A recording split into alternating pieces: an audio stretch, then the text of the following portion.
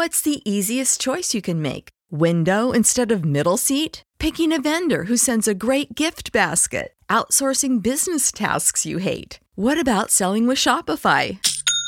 Whether you're selling a little or a lot, Shopify helps you do your thing, however you cha-ching. Shopify is the global commerce platform that helps you sell at every stage of your business. From the launch your online shop stage to the first real-life store stage, all the way to the did we just hit a million orders stage. Shopify's there to help you grow. Whether you're selling scented soap or offering outdoor outfits, Shopify helps you sell. Wherever and whatever you're selling, Shopify's got you covered. Sign up for a $1 per month trial period at shopify.com/try. Go to shopify.com/try now to grow your business, no matter what stage you're in. Shopify.com/try.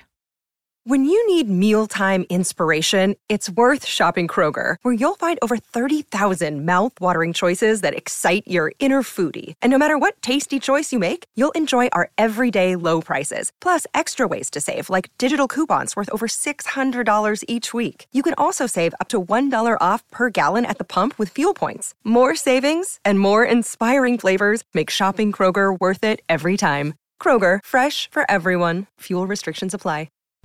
The opinions expressed on this WebmasterRadio.fm program are those of the host, guests, and callers, and do not reflect those of the staff, management, or advertisers of WebmasterRadio.fm. Any rebroadcast or retransmission of this program without the express written consent of WebmasterRadio.fm is prohibited. Welcome to the WordPress Community Podcast, the essential source for news and information on the most popular blog publishing tool on earth.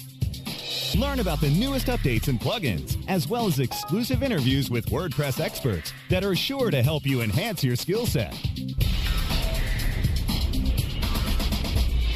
Now, please welcome the hosts of the WordPress Community Podcast, Joost de Valk and Frederick Towns.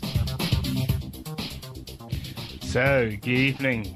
Welcome back to another episode of the WordPress Podcast. I'm here joined once again by Frederick, who's back from his trip to... Where were you again, Frederick? I was off in the Philippines for a bit there, actually. Good. And we have a wonderful guest, Pete Cashmore, who's the founder of... and probably... You're CEO as well, aren't you, Pete? Yes. The founder and CEO of Mashable, with one of the world's largest WordPress blogs. Great to be here. Thanks a lot for being here. We really, we're honored to have you on. You're usually on Twit and shows like that, which are like Twit and Swig and a lot of Leo stuff. Yeah, which is a few leaps away from what we're doing. So I hope we'll have you have just as much as an enjoyable time here. We start off with some news, Frederick, if we have any. Sure, there's a bit. Let's start with the WordCamps, which I want to make sure that everyone's aware of. There's a couple coming up. Germany, Boulder, that's Colorado, UK, Nigeria, which is interesting. That's all in July. You can check that out at central.wordcamp.org. Also, a couple other interesting things. BuddyPress update just came out, version 1.2.5. For those of you who still use WordPress multi-user and haven't upgraded to WordPress 3 and are in need of support, know that the multi-user forums have closed and all that stuff is being combined. It's pretty important to take note of. And let's see if I had anything else. I think those are the really critical things for now. It appears that people are enjoying WordPress 3 if they've noticed any changes at all, but no big snafus that I've seen. So that's pretty much it for news. Cool. Okay, so WordPress 3 is a good point to step in. Is Mashable running on WordPress 3 already, Pete? It's not yet, actually. We're looking to upgrade, and Frederick, who is our CTO, can fill you in on what our timeline is on that. But yeah, we're absolutely going to hop over to 3.0 as soon as we can. Yeah, in terms of why we haven't upgraded, it's more of a lot of things that we do special that we don't want to experiment with coupled with the fact that I was expecting to see some more issues with 3.0 than I've seen, and I'm not sure if that's because people aren't using the features or because I'm not sure what the reason is. But usually a major release always has some kind of flood of support issues. So. It's interesting, actually. A lot of the stuff that we did custom was kind of stuff that's now built in natively, like, custom post types, which is something that's, super useful and something that we've always wanted to do. And, we had to do some go-arounds on the previous version. It's really great that they're native, but now it takes a little bit more work to switch those over. Yeah. You've got a number of custom post types, I can imagine. Is that something that that is really important to Mashable in your opinion? Well, I think what we do, and Frederick can talk to this, is we're very much a strategy of having channels of content which almost operate like separate blogs, and that's something that wasn't really very native in the install, and we had to kind of put that together. Frederick can certainly talk to the tech piece on that. Well, I think, Joost, it's a valid question, right? And it's something that everyone's been looking for. How do you make WordPress into more of a CMS when you're more of a, sophisticated is the wrong word, but when you're a more diverse publisher, right? There's lots of things that you can do, and oftentimes multi-user wasn't really necessarily even on the radar for some of the publishers in terms of getting set up. So, we've always had this this need to bend WordPress in different ways. So custom post types and the ability of WordPress admin to support those natively is a huge improvement over 2.9. Yeah. So why did you choose for WordPress anyway? And how long has it been since you chose for WordPress, Pete? Because Mashable's been around for quite a while. Yeah, it's about 5 years, I think. Mashable's been around and running on WordPress from the start. I mean, we never transitioned. It was pretty obvious to me when I started out like 5 years ago that WordPress had the better community around it, that it would be something that would be extensible for me. I mean, the other options you had around them were, paid solutions, stuff like Movable Type and TypePad, those kind of tools that are hosted for you. They do a lot more work, but I wanted that freedom that WordPress offers you to both run it on your own server and be fairly extensible. But, I wasn't really a technical founder, so it took a little bit of setup to figure that piece out, but after that it was pretty straightforward to use WordPress, I think. So, what is your background? You're not a coder by background? I'm not actually. I'm, when I was starting at Mashable, I was like 19. I was based in Scotland. I wasn't really able to access, what was happening on the web. And it was, I didn't really have any context there. I didn't have any network. I didn't have either the connections or the knowledge to really get into that space, even though I figured that, the web was going to be absolutely fascinating over my lifetime, and it really has shaped out to be that way. So I really just wanted to get into it. I started writing about it because I had no other inroads that weren't really even, social networks in the way that they've evolved now. There was MySpace, but there was nowhere where people, there was no Twitter, there was no even Facebook where people were going to discuss these topics, where you could connect with people in the community. There was none of that. So really blogging was the social network, and it was the way to both learn about stuff that was going on the web and to, build a network, build connections. And, for like a year, I was just putting stuff out there and didn't really get much of a response, and got comments and was super excited that people were interested in the same stuff. But it really took a while to build up that audience. And WordPress was like the ideal way to do it. It scales pretty well as you grow. I didn't have any major problems, even though I'm non-technical. And I've been really happy with it. Cool. So, Pete, when you started out, how did you get support from the community as you started developing your WordPress skills? I used the forums quite a lot. I used to, I did the typical thing where you try out a bunch of plugins and some of them break, and then you have to try and find the developer and email them and hope it'll help you, or go to the forums. I remember a few sticky situations where the site would, go down when I enabled a plugin, and generally disabling it would fix it up. But even that system wasn't quite as robust as it is now. 5 years ago, 4 years ago, even, glitchy plugins could still take down your site and cause pretty major problems. So, I mainly use the forums actually, and I'm sure if you dig around in the WordPress forums, you'll find some really old, stupid questions from like 4 years ago where I'm like, how do I do this? But yeah, now obviously we have a team to help us out with that stuff. Do you feel like there was a turning point when it became unequivocal that WordPress was the platform that would move Mashable to the level that it is today? Yeah, I mean, once you go past like 1 million uniques, you're on the road to having a fairly big blog, and I think WordPress was pretty stable at that point. I'm not saying we didn't have any headaches. We definitely had a lot of issues before we implemented caching, and I think Frederick was on board as the CTO when some of those started happening as well. And really, it was about having the right caching plugins in there, because anyone who's tried to scale WordPress will tell you that it's caching that's the biggest challenge and the biggest headache. As you grow, you really don't want to be hitting that database too hard. Yost, do you remember years back what was the update where the HappyCog UI and UX stuff was implemented? Do you recall? I think it was like 2.5.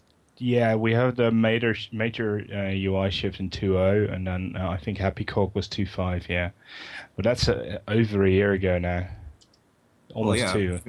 Exactly. Pete, do you feel like back then when the 2.5 release came out, do you feel like WordPress was even a better fit to really make a business out of WordPress? I mean, that's really the kind of question I was after. Was that release a turning point from the perspective of, oh, I see, these guys are really going to take WordPress the direction I needed. I don't ever need to think about building my own thing or looking at some other product? I think there's never been questions around should we switch off WordPress. I mean, WordPress is obviously a great CMS for people who want to put out content, in time order in a blog format. It's great for that stuff. I think once you start wanting to do more tricksy stuff, once you start wanting to do more complex stuff, it is challenging. I think it's still the best CMS to do it on. But it's very much set up for blogging and for that traditional blogging, and I think media in particular is evolving beyond that, and as some of the bigger blogs are looking to do more complex stuff, and WordPress has limitations around that. So I mean, I absolutely do think that WordPress is the best, and if I was starting out again, I would still use WordPress. I just don't think it's necessarily fully extensible in the directions that big media companies want to go.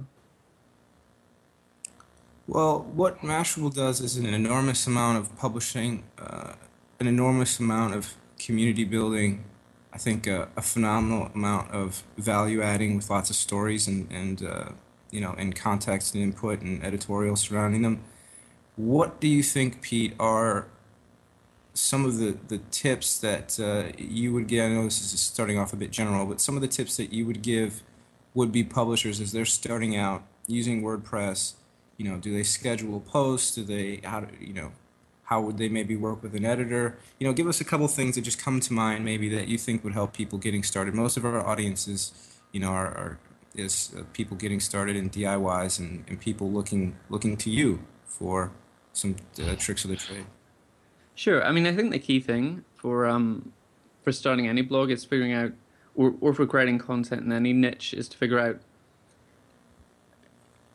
first of all, who else is covering that niche, and is it defensible? Is it small enough that there's not major brands already in? I mean, I wouldn't start a blog that was competing with Mashable right now. That's probably self-serving to say that. I wouldn't start a blog that was competing with Engadget right now, because to be, the biggest gadget blog from, a cold start is pretty much impossible at this point. So you really need to pick a niche that's underserved, where you can build an audience, where you have a lot of passion, because it takes a massive amount of energy to get this stuff off the ground. And then once you've found that niche and you found that passion that you want to write about, it's fairly easy if you're super interested in the topic to put out a lot of content on that topic and to really, want to scale that up. In terms of, specifically to WordPress, I think, WordPress is pretty self-explanatory. It pretty much gets out the way on the tech side and lets you focus on creating the content. And we obviously are big on building communities elsewhere. I mean, we're obviously big fans of, networking with our readers elsewhere than on Mashable. And I think that for us has delivered a lot of value, that kind of external networking. But in terms of actually on WordPress, I mean, you can really build a community by just replying to your comments and being really engaged in your own blog and making that your number one destination where you're pushing a lot of people back to. In terms of using WordPress technically, I think the great thing is that it just gets out of the way and you don't need to worry too much about that stuff, apart from making sure that you use copious amounts of tags so that your site is, well connected in terms of topics being related to one another, related posts being related to one another. And I think, just using those features, using the tagging feature extensively to make sure that it's really well organized when you come back. I think one of my biggest regrets maybe from early on was that I was really not that thorough in terms of making sure that everything had every single tag it could possibly want. It becomes a lot harder to find your stuff, and it becomes a lot harder retroactively to go and add all those tags that you want to add to make sure that people can still find your old content. So tag stuff, I guess, is my main tip for using WordPress. And that's the interesting point, though, Pete, because, when you're a publisher, content discovery is obviously key. I mean, do you have any other tips for people who, are trying to drive those page views and trying to make sure that readers are finding related content? Yeah, well, one thing that Mashable does is we try and define a continuing storyline so that when we're talking about and one of the reasons we do it actually is because Mashable has a fairly broad base of non-technical readers, so we always try and cross-reference a lot of our articles. So if you're starting at the very top of the pipe, you might be reading about iPhone 4 possibly coming to Verizon here, and you don't have the backstory on the rumors of Verizon iPhone that are referenced. Cross-referencing that stuff to really make it easy for the readers. It also has that obvious benefit of helping automated means, whether that's Google or anyone else, find how your articles are connected and related to one another. So in terms of discovery, it's always about relating things to other things, whether that's through tags or whether that's through cross-linking on your own site. External linking helps a great deal as well in terms of discovery, because once blogs in your space start to pick up on you, they're going to start linking back to you as well. So it's not just the internal stuff, it's also remembering to link externally whenever you're referencing stuff, or even trying to find places at which you can reference other blogs and other publishers in your space. That's actually great for discovery because it brings in new audiences from other blogs. So that raises another issue, and Yoast, I'm sorry that I'm monopolizing his time, but I mean, go right ahead. As long as you ask the good questions, I won't bother. All right. Well, interviewing Pete is kind of, well, it's very exciting for me. So, but anyway, the next thing that it brings me to is in terms of measuring. So you've got your blog set up, you picked your niche, you're interacting with your users, you're passionate about it, you're pulling in references and to other sites and so on and so forth as you develop your stories, and you're trying to move on to the next level. So you need to measure. What kind of tips do you have for measuring? I mean, there's social media, there's typical site analytics. I mean, what kinds of things did you think about over the years, Pete, as you were trying to wrap your head around your progress? We actually do a lot of that stuff. The main thing we use is Google Analytics. And it's actually pretty phenomenal. It does have its limitations in terms of figuring out, once you get lots of different content types, it starts to have some limitations in terms of figuring out what content types are performing better than others. But it's very, very good for figuring out who your audience is and how you can better target your writing to appeal to that audience. Not just looking at, page views, though, or uniques. You can also look at things like comment counts, really, really valuable. And I think the other thing that we do quite a lot, and perhaps we're unique in this, is we quite closely track social media mentions. So we use various tools. I mean, we use stuff like Social Talk, which is like social media tracking. Obviously, we have people checking our Twitter replies, seeing the volume of those. We check, we monitor numbers on Facebook. All our likes and fans, and what you don't call them fans anymore, you call them likers or whatever. But we track all that stuff that's happening around it. And actually that can give a fuller picture. That, one of the problems with just tracking page views or uniques is that you might get that sudden spike where it's a bit of an anomaly. People are Googling something and you can't repeat that. So, it's somewhat more repeatable if you're looking holistically at comment counts, social media mentions, and also, uniques and page views in the mix as well. I'd like to talk a bit more about that, but before we do that, we'll have to take a commercial break and pay some bills first. So be right back with Pete Cashmore of Mashable. Time to plug into a commercial break. Stay tuned for more WordPress Community Podcast after this. What is this? Why is my website not ranking higher? Well, sounds like you could use a link building report from SEOFox.com. What's that? You can't rank without good backlinks. And SEOFox.com's link building report lets you enter domains and compare their backlinks. It gives a detailed report that shows you why each domain ranks where it does, and it reduces the time it takes to find more links. With SEOFox.com's link building report, you can find more links, use their search marketing services to find more links, or better yet, they could even build your own backlinks. So you think you're pretty sly with that SEO Fox link building report? Sly like a fox. Get your link building report today at SEOFox.com. That's SEOFox.com. Hi, this is Joel Comm. I want to take a moment to tell you about a revolutionary new theme for WordPress that's going to change the way you make websites. It's called the Socrates theme, and it is the #1 WordPress product on ClickBank. You can see it in action right now at SocratesTheme.com. The Socrates theme has a ton of options for customizing your site, but what really makes it stand out is the ability to monetize your site instantly just by entering your ClickBank or AdSense IDs right inside the theme. That's right, there's no plugins needed. Go check it out now at SocratesTheme.com. Did you know 99 Designs is a leading marketplace for graphic design on the internet? Did you know 99 Designs connects you to a community of over 35,000 designers who will compete to do the best work for you? Did you know 99 Designs allows you to post projects for logo design, web page design, t-shirt design, and more? Did you know 99 Designs projects see an average of over 70 different design options for a price that you set? 99 Designs. When designers compete, you win. Watch your shopping cart overflow because you've found the e-com experts. E-com experts, Mondays at 6 p.m. Eastern, 3 p.m. Pacific, or on demand anytime inside the Internet Marketing Channel, only on webmasterradio.fm. The WordPress Community Podcast continues only on webmasterradio.fm. Once again, here's Joost de Valk and Frederick Towns. So, Pete, we were talking about tracking, and I know you've got a ton of authors on Mashable. Do you track stuff by author, and if so, how do you? What do you do with data like that?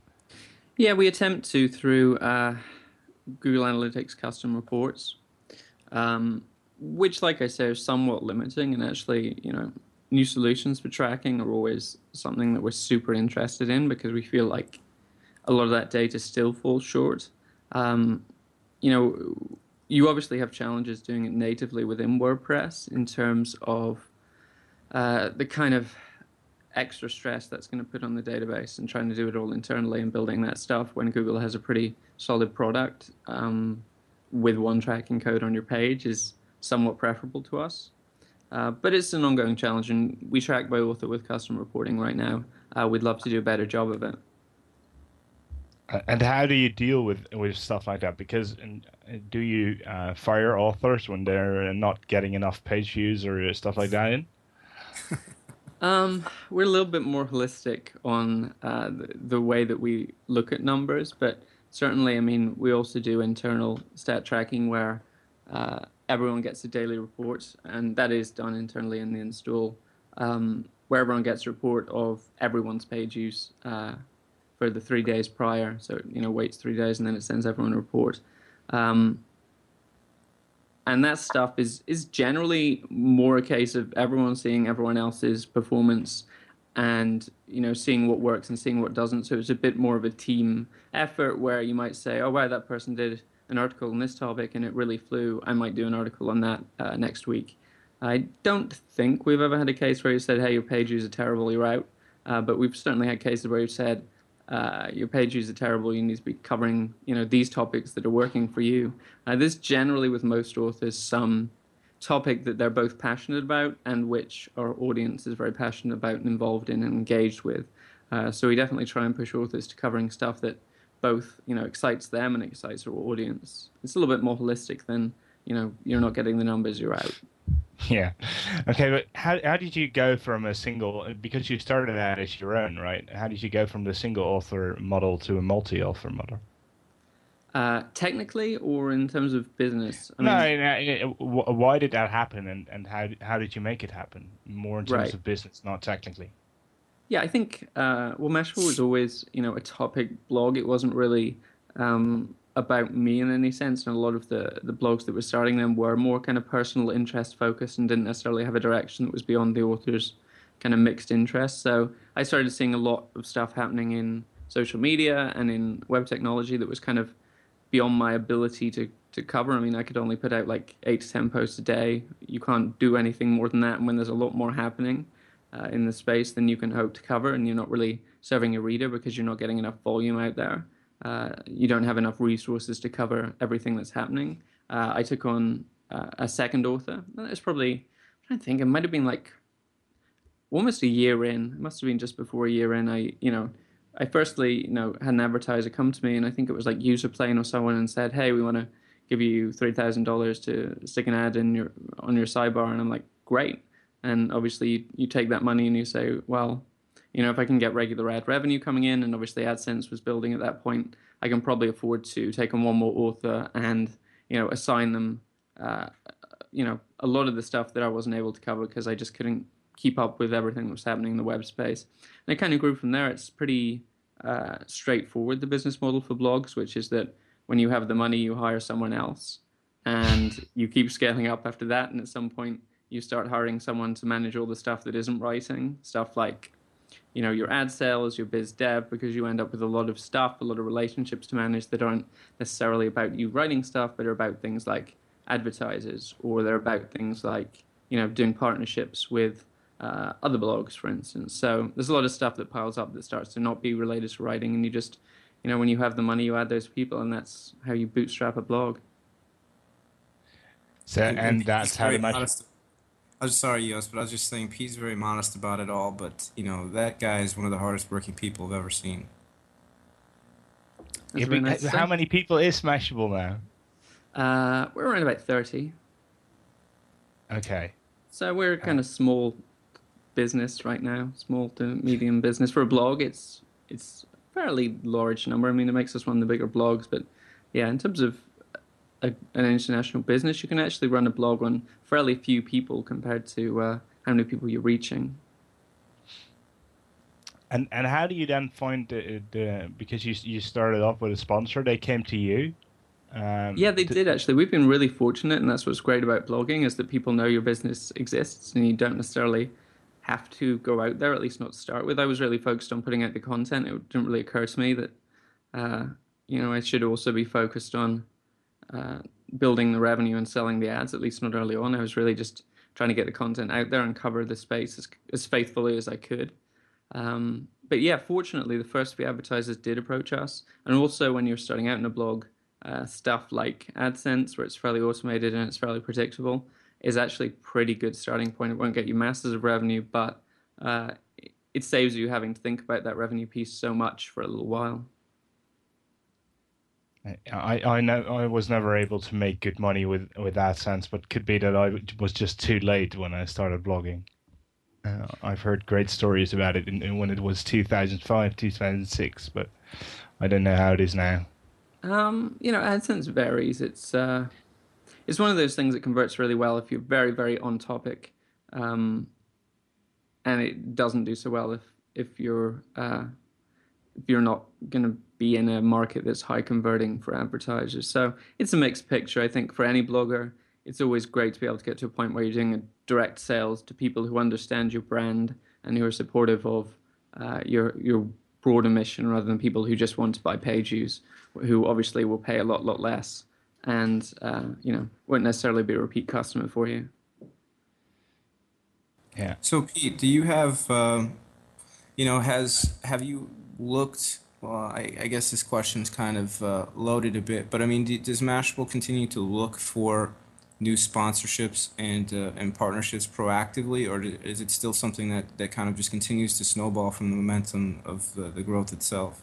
No, I mean, we totally changed our strategy on that, and we did actually start hiring on that side. I mean, we have a partner on the ad sales side as well that handles a lot of that stuff, but yeah, we do that internally, and we definitely go out there and seek out partners and sponsors, not just for the site, but we do a lot more besides the site in terms of events. We just had a big conference in the summer, well, I guess in June, so the spring probably, and then we have a few other events coming up later in the year. So we have a summer tour coming up. So there's kind of broader than the blog in terms of going out there and getting sponsors and getting advertisers, and sometimes we can, you can sell them across both platforms. When you have an events business and you have a blog business, you can find sponsors who want to sponsor both or want the cachet of being at your events or being on your site. So we definitely are a lot more proactive now, and we have the time now. I think one of the challenges when you're starting out a blog is you're so focused on the content,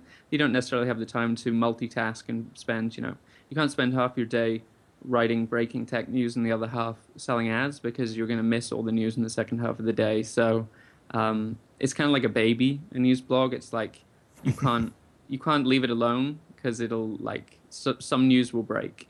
And I think a lot of bloggers in the early days were like, I certainly couldn't leave my blog alone. I wouldn't sleep. I'd be like, sleep 6 hours in case something broke in the European time zone while I was asleep.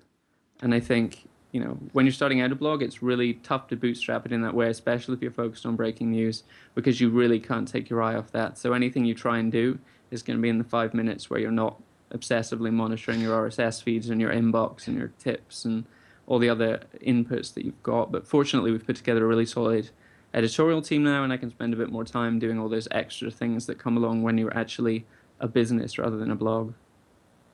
So Pete, do you feel like, two things. One, it really sounds like diversification from, in terms of the coverage, the stories that is brought to the readership has been instrumental in Mashable's success. And it also sounds like diversification from the standpoint of business development and where the revenue is obtained is vital. So I just wanted to highlight and call those out for the listeners. But my question is, do you feel like WordPress really made it easy for you to cover the breaking news much more easily than it otherwise would? I mean, I remember movable type and things like that in the years past. You could do what you needed to do, but it just seems to me like WordPress and your ability to schedule posts, easily work with multiple authors now with the revisions and all this other wonderful stuff. Do you feel like pushing out breaking news is easy with WordPress? I think what it comes down to is that WordPress essentially gets out of your way. One thing that WordPress does take care of that you don't have to worry about so much is your SEO. I mean, WordPress is pretty good on the SEO front, and I think that was where WordPress was really a boon for us, because we didn't need to worry too much about that piece. It takes care of a lot of that stuff for you, and it ranks well. And Google's going to find your articles if you're writing on WordPress. So I'd say from an SEO angle, WordPress is super, super useful. But I think it generally just takes care of itself, and it's not so much that WordPress has any special magical feature that's going to make your content be really successful, but it does have that unnoticed feature, which is the fact that it really handles all the tech side for you, and you just have to worry about writing the article and getting it out there. So are there features, Pete, that you and the rest of the team are using on a daily basis in the actual editor that you think many people aren't typically using, something that you might want to highlight as a tip for someone out there? I mean, we use a bunch of stuff that's kind of custom. You don't have to tell us any trade secrets, but anything in general that maybe is an underused thing by someone just getting started, perhaps. I think we use like a categorization system that we call channels, which is unique from our perspective and lets us organize stuff into big pots. But that's kind of unique to our install. I'm trying to think of anything that maybe other people could have access to that we do. I mean, we use some social plugins. We obviously, our buttons are a plugin. And, that proves pretty useful to us to have those, one of them, Sweet Meme, for instance, that performs well for us because we have that social media audience. But in terms of, using features, we pretty much stick to the default install apart from the stuff that we've custom built for ourselves. We certainly don't use many plugins that we haven't tweaked in any major way. Okay. Joost, do you have anything at the moment? Yeah, well, I was wondering, what is if you look at the statistics a lot, what's the biggest way for you to break a story now? Is that Twitter, or is most traffic coming from something else?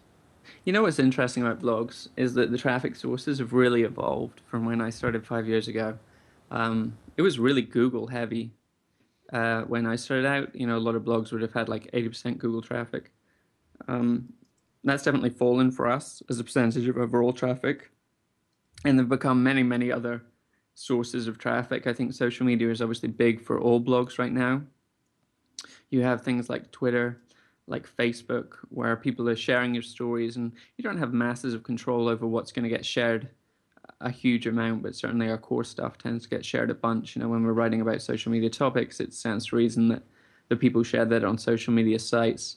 So I'd say that social media has grown. I wouldn't say that there's any, what's really nice about Mashable's traffic in particular, there's no one traffic source that really stands out. People kind of imagine that Twitter is like, a massive amount of our traffic. I'd imagine it's like in the 10% range, but it's not huge as a percentage of the other stuff.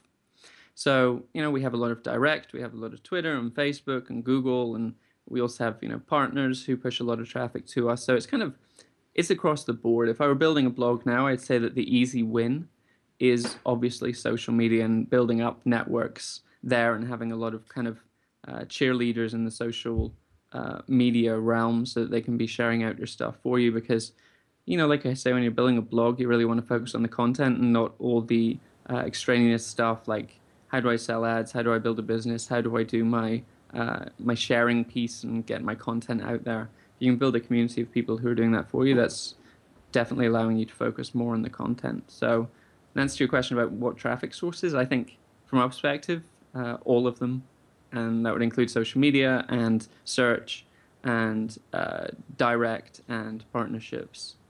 It's kind of a broad swathe. And also, the other thing that's growing and that bloggers are kind of keeping an eye on is mobile. There's a lot. I mean, we have an iPhone app which has like about 130,000 installs right now. So there's a lot of people following Mashable on mobile. If you are on Android, you'll find that our Android app is actually in the store, though we haven't announced that yet. And we also have an iPad app, which is really, really successful as well. I can't remember what the numbers are. I think it's like 40,000 installs, something like that. So there's a lot more access happening on mobile for us. And that's all obviously our core audience who know that Mashable exists and want to follow Mashable on mobile. So it's everything. People follow blogs on every medium, and it's not just Google anymore. No, it's. I noticed when I was looking at Mashable today that you mentioned the story about Verizon possibly starting to sell the iPhone. You see a bunch of tweets and Facebook shares, and then you see 10 digs, and then I go around the site and I see that you seem to be performing quite well in just about anything except for Dig, which. So Dig's been problematic for publishers, but they're about to do a relaunch, which they hope will fix that. So I'm interested. I'm keeping my eye on them, and we're going to see whether they're able to kind of, bring back Dig as a source of traffic for blogs. It was huge, maybe 3 years ago, maybe 4 years ago when I started out. Certainly, everyone wanted to be on Dig, and then it kind of took a backseat to Twitter and Facebook, where there was a lot more sharing going on. You didn't need to reach any critical mass. I mean, you look at that Dig button; it has 10 digs. The problem there is obviously that 10 digs is useless to you. You either need front page or you've got nothing on Dig. And they're changing that model with the new Dig, which is coming out. And we're just testing the V4 right now. And the model is more like, a Twitter-like model where if you guys share something, I'm going to see it because I'm your friend. So I think they might become a better source of traffic for blogs. The jury's really out on that one until they launch their new version and they're definitely trying to take on the Twitter threat and the Facebook threat because they're really feeling that. If you look at like buttons, we have like buttons on all our articles. that could almost be a replacement for the dig button if they don't watch out. So keeping an eye on the new dig and seeing if that becomes a traffic source for blogs, but it's certainly faded in the last couple of years we've seen. Yeah, I remember.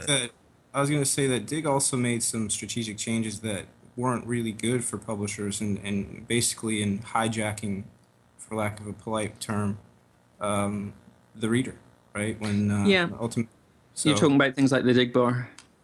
Exactly. So let's quickly go to a break and come back with more with Pete Cashmore. Time to plug into a commercial break. Stay tuned for more WordPress Community Podcast after this. Looking for an affiliate network that can package every solution an advertiser or publisher needs in one account? Your one-stop source for full-service solutions is AdMedia.com. AdMedia delivers an incredible lineup of specialized XML feeds for local, social, and search, plus the advertising arsenal of PPC, SEM, contextual, display, and more. AdMedia gives your campaign real visibility, from emailers to domain redirects. AdMedia tailors your all-in-one campaign to give your account a real advantage. AdMedia.com delivers cost-effective ad solutions with real conversions. Learn everything AdMedia can do for you today. Sign up at AdMedia.com. AdMedia, strong ROI made simple. How do you choose the right affiliate network to partner with? The answer is simple. MarketHealth.com, where health and wealth connect. Established in 1998, the MarketHealth.com affiliate network allows you to market and promote the world's leading health and beauty offers on the net. Start making recurring income and the highest payouts in our industry. Choose from over 50 of the hottest selling offers, ranging from herbal supplements, skincare, vitamins, beauty products, weight loss, and much more. Sign up for free at MarketHealth.com and start making money today. This is a test of the PR Web content and news delivery system from PR Web and PRWebAuthor.com. If this was a real release date, your story would reach more than 30,000 journalists, 250,000 RSS subscribers, and just over 30,000 unique websites. PR Web can reach your target audience online, drive traffic to your website, achieve high rankings on search engines, and get your content on top news sites like Yahoo News. Editors are available 24/7 to help you optimize your content for maximum exposure to over 70 million people in the U.S. alone. If this were a real PR Web release date, your website would have so much traffic, you'd be tempted to duck and cover. If you have an online marketing emergency, go to PRWebOffer.com for 25% off. PR Web, the premier online release news and content distribution service. Search engine marketing formulated for Web 2.0. SEM Synergy, live broadcast Wednesdays at 3 p.m. Eastern, noon Pacific, or on demand anytime inside the Search Engine Optimization channel, only on webmasterradio.fm. The WordPress Community Podcast continues, only on webmasterradio.fm. Once again, here's Joost de Valk and Frederick Towns. Okay, so Pete, one of the things that Mashable has done right from the beginning, as far as I can tell, is the branding part of a blog. The name was good, of course, but it seems that you've created a brand more than you've created yourself as a person. How do you do that? Because I feel utterly at it all the time. I think it's very challenging. I think I'm somewhat lucky to, when I named the site, I wanted something that didn't necessarily carry any connotations of being in a particular vertical, because when you start out blogging, you really don't know what's going to take your interest. So if you call it something really narrow, you limit yourself into where you can expand to. Now, I don't think that's necessarily a problem. You can certainly launch new sites and new verticals if you decide that you want to cover lots of different topics. It's certainly something that most of the major blog networks do, rather than having everything on one site under one name. But yeah, I mean, I was kind of fortunate that I saw that and chose something that was fairly generic to start with, so that it could go in any direction. It certainly has evolved as a brand.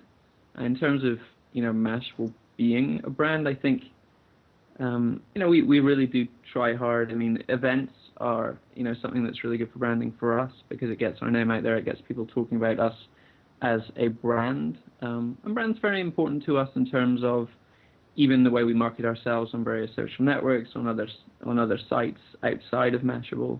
So it's kind of a holistic strategy with both choosing something that's fairly generic when you start out, and then obviously we do a lot of promotion that's off-site in terms of events. And we're actually doing, talking about branding and talking about events, we're actually doing Social Media Day tomorrow, where it's really a chance for our communities to connect around, the topics they're passionate about, which is things like, blogging, social media, tech to some extent. And we've got, I'm just looking at the numbers now, we've got 9,700 people meeting up tomorrow in 604 cities around the world. And, when we talk about branding, what we're really talking about is how many people are talking about what you do and your name and connecting around you as a common point of familiarity. You say you like Mashable, it identifies something about you. So events are really valuable for that. And, like I say, we're doing a meetup tomorrow, which is Social Media Day. And that's another branding opportunity for us when we're really letting people have those many-to-many connections around the Mashable brand as a common connector. Yeah, so the reason you do the events is pure fun, or is it purely because of branding? Well, this particular event, we certainly don't make any money off it, so it's not like it's this one is a revenue driver. I think for us, there's definitely a lot of brand value, but I think more so there's a lot of value in just saying, we're a common point of contact between a lot of people. What if, you're in, the middle of Scotland and you can't find anyone who's interested in the same stuff as you, which is the challenge that I had when I was starting up. Nobody in Scotland even knew what this social media thing was, let alone, was writing about it. And now, as of tomorrow, you can go to meet up in Forres, which is this tiny little town in the middle of Scotland, where you wouldn't imagine there'd be that many social media people, but because they're all connected around Mashable, you can suddenly find that there's, 10, 20 people in this little town in Scotland who are interested in the same stuff as you. So I think it's more about if we offer value to our readers and we offer that connection that I kind of wished I'd have when I was starting out, that's eventually going to deliver value back to us. We don't need to measure it in a very direct way. But if people are connecting around social media, then it can only be good for us, because as social media grows, we grow, there's going to be more of a demand for coverage of this topic. So it's almost taking social media and making it even bigger than our brand. And as long as people are talking and connected between one another, and by the way, are interested in Mashable, then, all the better for us. So, I don't think there's any direct strategic brand play there. I think it's more a case of let's let our readers do what they want to do and get value out of our brand, and that's eventually going to bounce back to us. For the listeners, though, there's a number of very subtle points that Pete made. One of them is that your brand ultimately, when you're at least focused on a niche and passionate about it, your brand personifies the mission of the company. And I know that's kind of a convoluted sentence, but the point is that Mashable actually seeks to solve the same problem consistently for its readers in various ways. And I think that's one of the cornerstones of a successful business, whether it's a blog or not. Are you consistent in addressing a problem and doing it well for your customers or your readers or your subscribers, whatever the metric is? So I just wanted to make sure that was clear, because that's phenomenal. That's how you become successful, I think. Yeah, the thing is, Mashable seems to have evolved beyond what it was going at before, beyond the person, and that is something that most blogs don't seem to be able to do. So I'm trying to get to how you made that move from making it such a big thing, because it's usually the style of the original author keeps creeping into everything that people do, and I don't think I see that much at Mashable, or I might be wrong there. No, I think that's true, and I've certainly stepped out of editorial more so over recent years.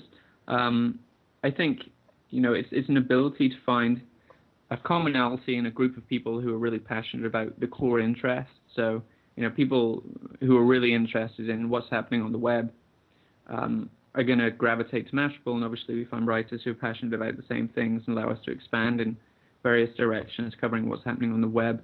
I think I personally wasn't ever interested in writing about me. I was more interested in, wow, look at all these amazing things that people are launching on the web, and it's, I'm still amazed by it now when these companies, we covered YouTube when it started out, like, hey, this video startup is quite cool. Look, it's doing these Flash embeds on MySpace. This could really work. But even at that time, it wasn't necessarily clear, and it's really phenomenal to watch that process, happening of a startup coming from a field of lots and lots of players, and then, suddenly growing up to take over the world.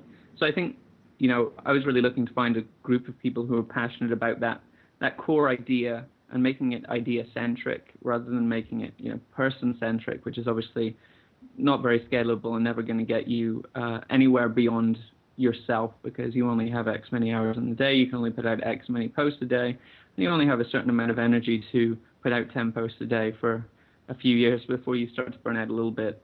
So you definitely need to identify a niche, identify a demographic, find a group of people who have the same passions, hire within that group, market to that group, and build something that's greater than yourself and that ties together a community of people who have the same passion.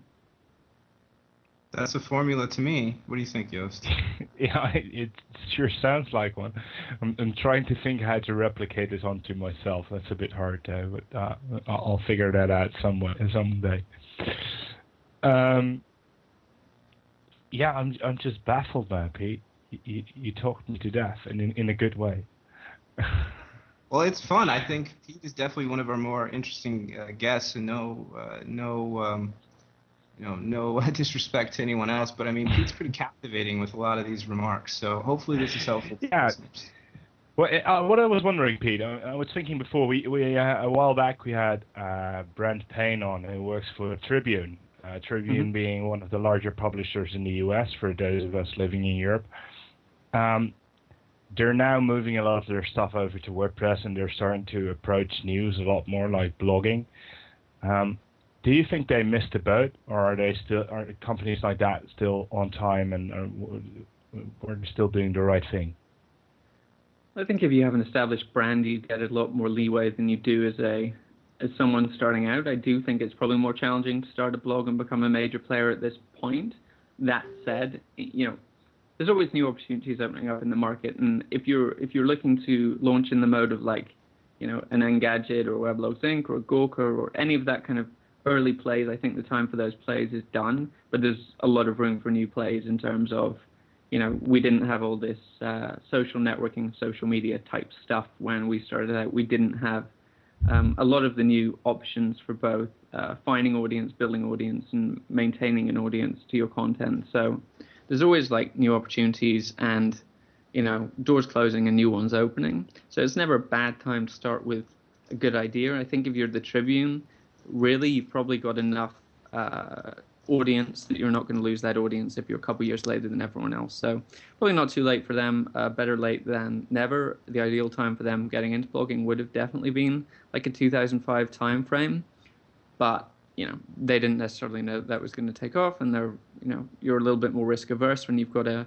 existing business model that you want to protect, and you don't necessarily want to give too much sway to these blogs that are looking to maybe take a bite out of the pie that that currently forms the vast majority of your revenue. So, I think they're good to get into it. And if you're a newspaper, you get plenty of leeway because your audience hasn't left you quite yet.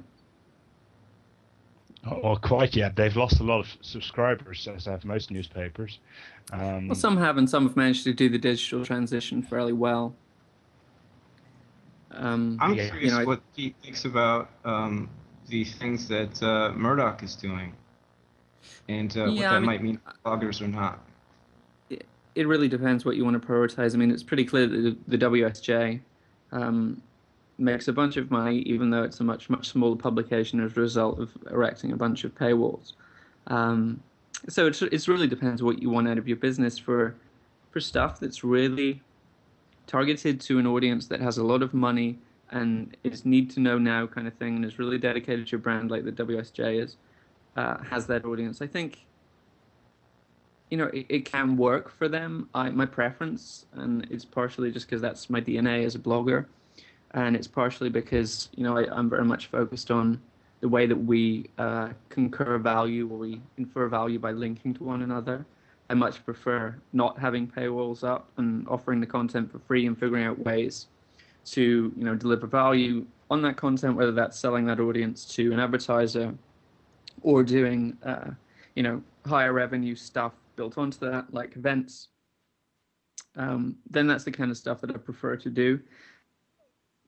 I think, it's going to be interesting to see if anyone ever makes a model where you pay for content and it actually works in an efficient way. I mean, there's certainly opportunities around the iPad, around mobile, where people might pay for that stuff. But, the early stuff I've seen with things like iPad magazines almost seems like an attempt to put the genie back in the bottle rather than try and move the medium forward. And, it has all these problems like iPad apps don't link to one another, and you just create all the old problems you used to have with old media. So right now I'm firmly out of the Murdoch camp, but I never say never on paid content models. There may eventually be models that work for paid content, just as there have been models where people will pay for iPhone apps even though we didn't expect them to be paying for software anymore once we moved to the web. Well, that's interesting, Pete, because, when you look at, you're a columnist at CNN.com as well, and I think you also had a recent post that spoke to, the iPad magazine and the lack of linkage, or the lack of links, I think is a clearer way to say it. Obviously, I think that problem will be addressed. Do you think when people finally realize that they haven't really solved anything or made anything easier on that medium, do you think that will open some new doors when they finally get it right, or do you think it's just something else? I think that's an intrinsic problem with the app model right now, is that you can't link to something within an app. I guess they could do some kind of fusion of having web-hosted content that's only accessible once you have the app, and the app is kind of a doorway. I'm kind of skeptical on paid models in general, and I think they really need to figure out the link problem with iPad apps. How are you going to link to articles that are locked behind paywalls? Can you do so? Can you reference them if people can't get access? So I'm kind of a little bit bearish on the iPad's ability to monetize. What publishers love about it is that it's a great way to create scarcity again and make people pay for stuff. I'm kind of skeptical on that stuff because, we've definitely seen that when you offer a free alternative, people gravitate to that. The only exception might be if you look at music, people will pay 99 cents for a song if it's, higher quality and easier access. So there might be a price point at which content, is a few cents and might be accessible through iTunes or whatever medium you're using. But overall, I'm kind of skeptical on that stuff panning out well in the next couple months at least. You might need to see something in like a year time frame where someone creates an iPad app that you pay for and it supports linking between various articles, and it's a fairly good solution to the problem, but I haven't seen it yet. It's something for Apple to figure out in the years to come. We've run out of time, like totally. Although I'd like to keep on talking for hours and hours, we can't. So Pete, I want to thank you for being here. It's been an absolute pleasure to have you on the show. It's awesome to be here. Thanks very much. We hope you'll come back at some point in the future when you've got great news about Mashable. And Frederick, once again, as always, thanks for being here. We'll skip the plugin tips of the week so we get to keep our ones and use them next week, which is actually good news on my side. And thanks everyone for listening. We'll be here again next week on Tuesday, 2 p.m. Pacific, 5 p.m. Eastern, 11 p.m. GMT. Be there and we'll have more fun. Thanks.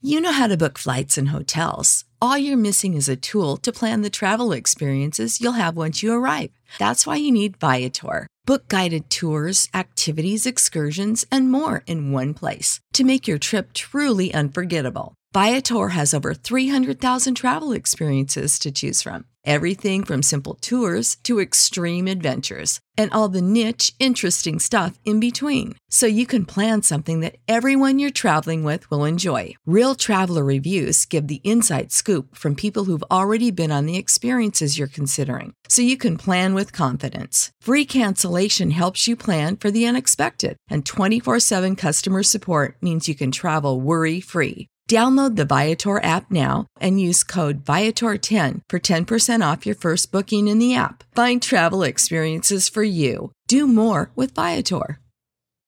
When you need mealtime inspiration, it's worth shopping Kroger, where you'll find over 30,000 mouth-watering choices that excite your inner foodie. And no matter what tasty choice you make, you'll enjoy our everyday low prices, plus extra ways to save, like digital coupons worth over $600 each week. You can also save up to $1 off per gallon at the pump with fuel points. More savings and more inspiring flavors make shopping Kroger worth it every time. Kroger, fresh for everyone. Fuel restrictions apply.